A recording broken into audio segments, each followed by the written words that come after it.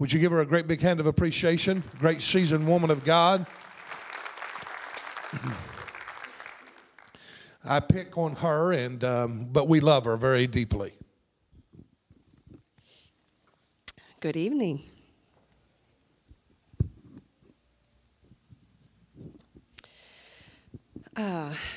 Not long ago, the Lord administered something to me, and if you will allow me to just be honest and just be real with you tonight, I'm going to share a little bit of that with you, and I hope that it ministers to you as it ministered to me. It was during a time when I was struggling and questioning some things, and as I was struggling and questioning some things, the Lord would encourage me. He would give me an encouraging word. And, you know, we learn to recognize the voice of the Lord. And when it's the word of God, it's the voice of God. But I began to notice that when the Lord would speak an encouraging word to me, I would, no, I don't see the fruit of that. I don't see the evidence of that. No, I'm done believing that. And I saw a pattern, and it kept happening, and the Lord checked me on it. And I began to understand and to realize that I was denying God, and I was denying the promises of God. And one day, He spoke directly to me. And just so you know, that's sin. You know, when the Lord is speaking to you and you rebuke God, that is sin. But I have in my living room, and I asked Steve to put this up because I'm a visual kind of person. I like to see things. And this, there's a large picture on one of my walls in my living room. And this is the picture. And it's a picture of my youngest grandson. He's 5 months old in that picture. And I'm not going to talk to you tonight about Carson. I could talk to you all night long about Carson, but I'm not going to do that. But what I am going to talk to you tonight about is what God spoke to me in my living room. I was walking through my living room, and I look at that picture often because you probably have no idea what that picture means to me and says to me, how many messages is in that picture. But that picture frame says, believe when it's beyond reason to believe. And that's what we're going to talk about tonight. And I love the Lord. I love the Lord because I'm a simple person. I'm not an eloquent speaker. I'm just a simple person. This is who I am. And He speaks to me in the simplest ways. And He knows how to get my attention. And that word believe stood out to me. And the Lord challenged me that day with a question. And He said, do you believe? And I paused, and He continued and said, no matter what it looks like, do you believe? No matter how long it takes, do you believe? No matter how many struggles, no matter how hard the battle, will you believe me? Now, there's a difference in believing in God and believing God.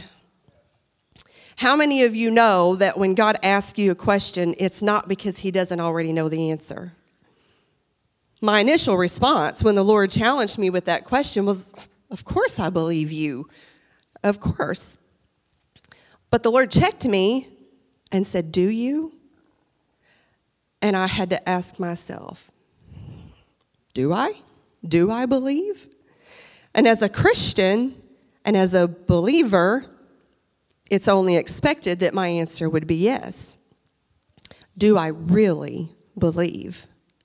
Do I believe when it's beyond reason to believe? Now, I'm a word person, and if I'm going to find an honest answer to the question that the Lord presented me with, then I need to know just exactly what that means to believe beyond reason. So I looked up the word believe, and it said to accept as true, to be convinced, to have faith or confidence in the existence of something. So then I looked up the phrase beyond reason. And the definition of beyond reason said to a foolishly excessive degree. In other words, to believe beyond reason could be described as, when you put believe and beyond reason together, it can be described as foolish faith, ridiculous faith, outrageous faith, eccentric faith. Now, we know that faith is the substance of things hoped for and the evidence of things not seen. So our belief is fueled by faith. And this kind of faith, it might seem insane or absurd to some people. Faith is not something you have. Faith is something that you do. It's trusting when you don't understand his plan. It's trusting when you don't see the fruit. It's trusting when you don't see the evidence. It's trusting when you don't feel it. Faith is an exercise of the will and not of the emotions. Hebrews 11:6 says, without faith, it's impossible to please God. So without faith, we can't please God. If we're not pleasing God, we're not in the will of God. It's by faith that Noah prepared an ark for the saving of his household because he believed God beyond reason. It made no sense to anyone else. People thought he was foolish. He had foolish faith. It's by faith that Abraham obeyed God when he was called to go out to the place which he would receive an inheritance. It's by faith that Abraham was willing to offer his son up as a sacrifice because he believed that God would fulfill his promise to him, even if it meant God had to raise his son from the dead to do it. Abraham believed God. To others, it may have sounded ridiculous, but Abraham believed and obeyed God. He exercised outrageous faith. As the body of Christ, we've got to raise our shield of faith and extinguish the flames of doubt and unbelief. So to find the answer that the Lord proposed me with, I had to ask a few things. To believe God means that we have to believe that he is who he says he is. So my question that I want you to think about tonight, and I want you to ponder on, is, do you believe God? Do you believe that God is who he says that he is? Luke chapter 9, the Lord asked his disciples, who do they say that I am? And then he goes on to ask a direct question, and he said, who do you say that I am? What he was asking is, what do you believe? Who do you believe that I am? And of course, Peter replied, you are the Christ, the Son of the living God. But Exodus 3:14, God said to Moses, I am who I am. Interpreted as Jehovah. He is Jehovah. He is Jehovah God. We can talk about the power of God and even his presence, but when we talk about Jehovah, we're talking about him as a person, his character. Jehovah is the side of God who relates to you and me. He's creation. Jehovah is the God who personally reveals himself to us right in the middle of our trials, our struggles, and every detail of our life. When we say, I'm not good enough, God says, I am. When we say, I'm not qualified, God says, I am. When we say, I'm not smart enough, God says, I am. When we say, I'm not strong enough, God says, I am.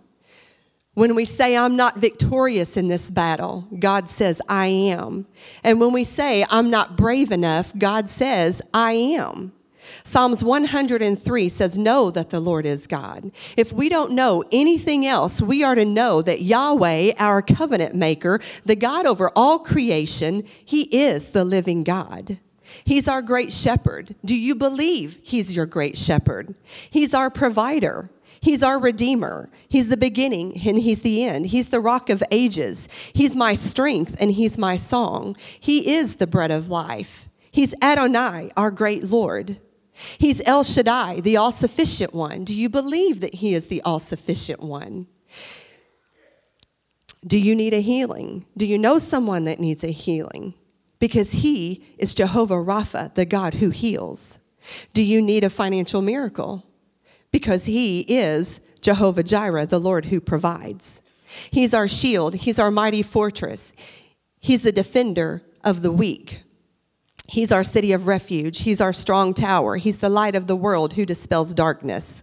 He's unchanging. Do you believe that he's unchanging? He's the Lord of hosts. He's the creator of heaven and earth and all that is in it. In Revelations 1:17 and 18, Jesus says, "Do not be afraid. I am the first and the last. I am he who lives and was dead. And behold, I am alive forevermore. Amen. And I have the keys of hell and of death."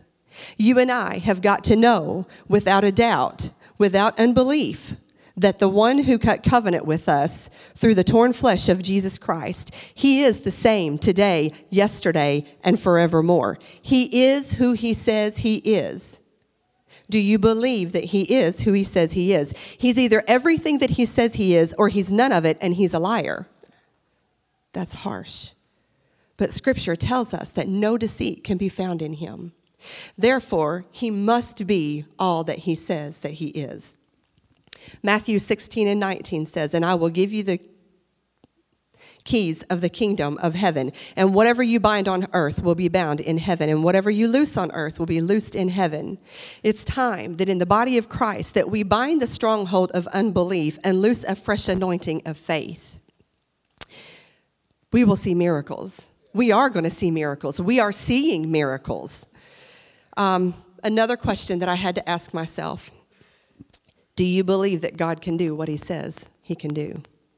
Most of the time, it's easier for us to believe that God is who he says he is than it is for us to believe that he can do what he says he can do.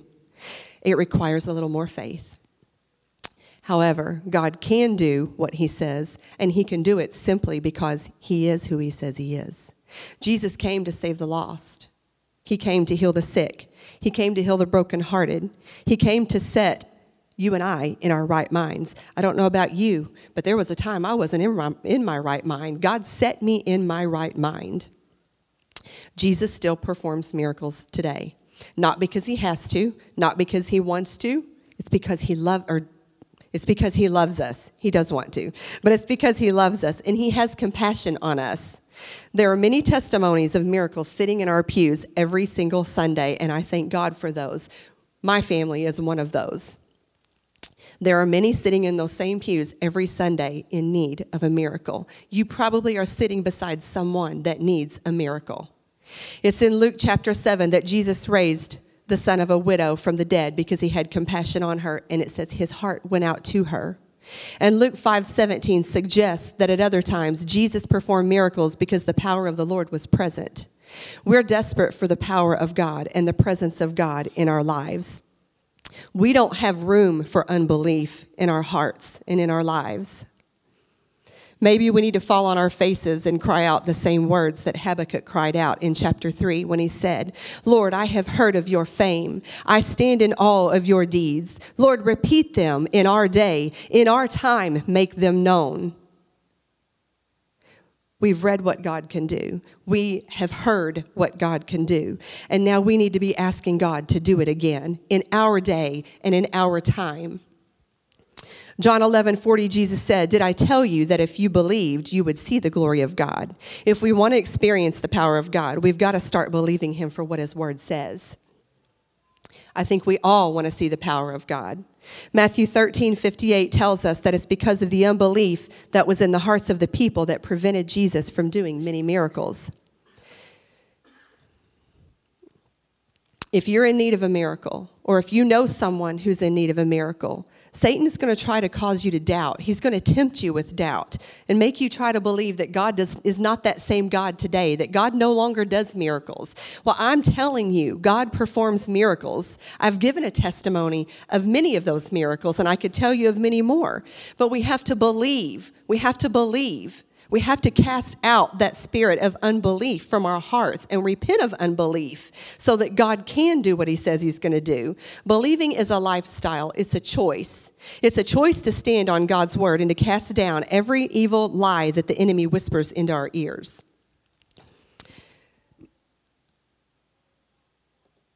When I'm unsure about things, all I have to do, if I stop and think about it, is take a look in my past. Because the Lord has been faithful to me. The Lord has been faithful to me. And if all of this is not enough for me to believe, I believe because I know where I've been, I know where I am, and I know where I'm going. I know the power of God. I know what he's done. I know what he can do. He's healed me. He's put me in my right mind. He has provided for me over and over and over again. He has picked me up when I could in no possible way pick myself up. He has made a way for me many times over when there was no other way. He has fulfilled many promises to me, and I believe that there are many more promises for me yet to be fulfilled.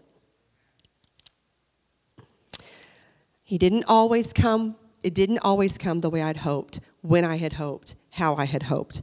But the Lord has always been faithful.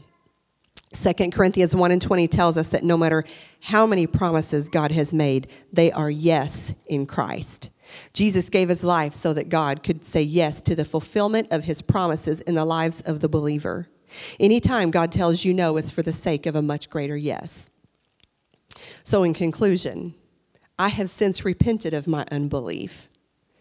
We have to repent of unbelief in our hearts. It's not going to just go away. I'm believing God for big things. I'm believing God for big things for myself. I'm believing God for big things for family members, for those of you sitting out here on the pews, for the leadership of this church, for the ministry of this church, for our nation. There are a lot of things to believe for. There are many great and mighty needs in this church, in our friends and our family that are here. There are many needs. You know many of them. God is able, and I believe that it's just an opportunity for him to show himself mighty on our behalf. John 5:17, Jesus said, "My Father is always at work to this very day, and I too am working."